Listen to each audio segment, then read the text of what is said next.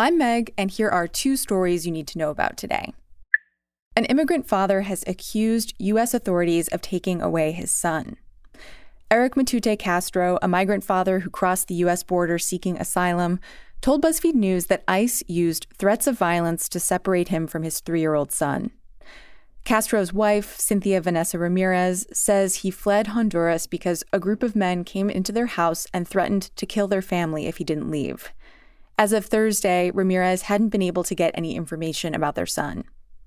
The number of Central American fathers crossing the border with their children has gone way up in the last 7 months, and immigrant advocacy groups say that ICE is running out of room for them in family shelters. A U.S. court order says that children need to be held in the least restrictive environment. So, without any room left, ICE has been releasing hundreds of people each week.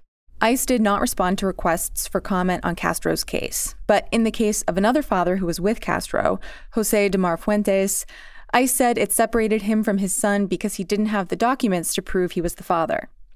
A pro bono immigration legal services group said Fuentes crossed the border with his photo ID and his son's original birth certificate.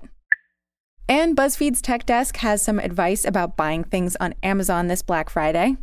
1, check out how deep the discount actually is.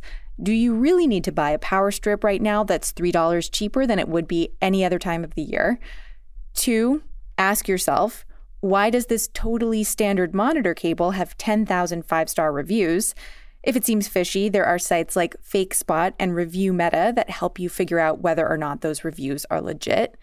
And 3, actually read the reviews, good and bad.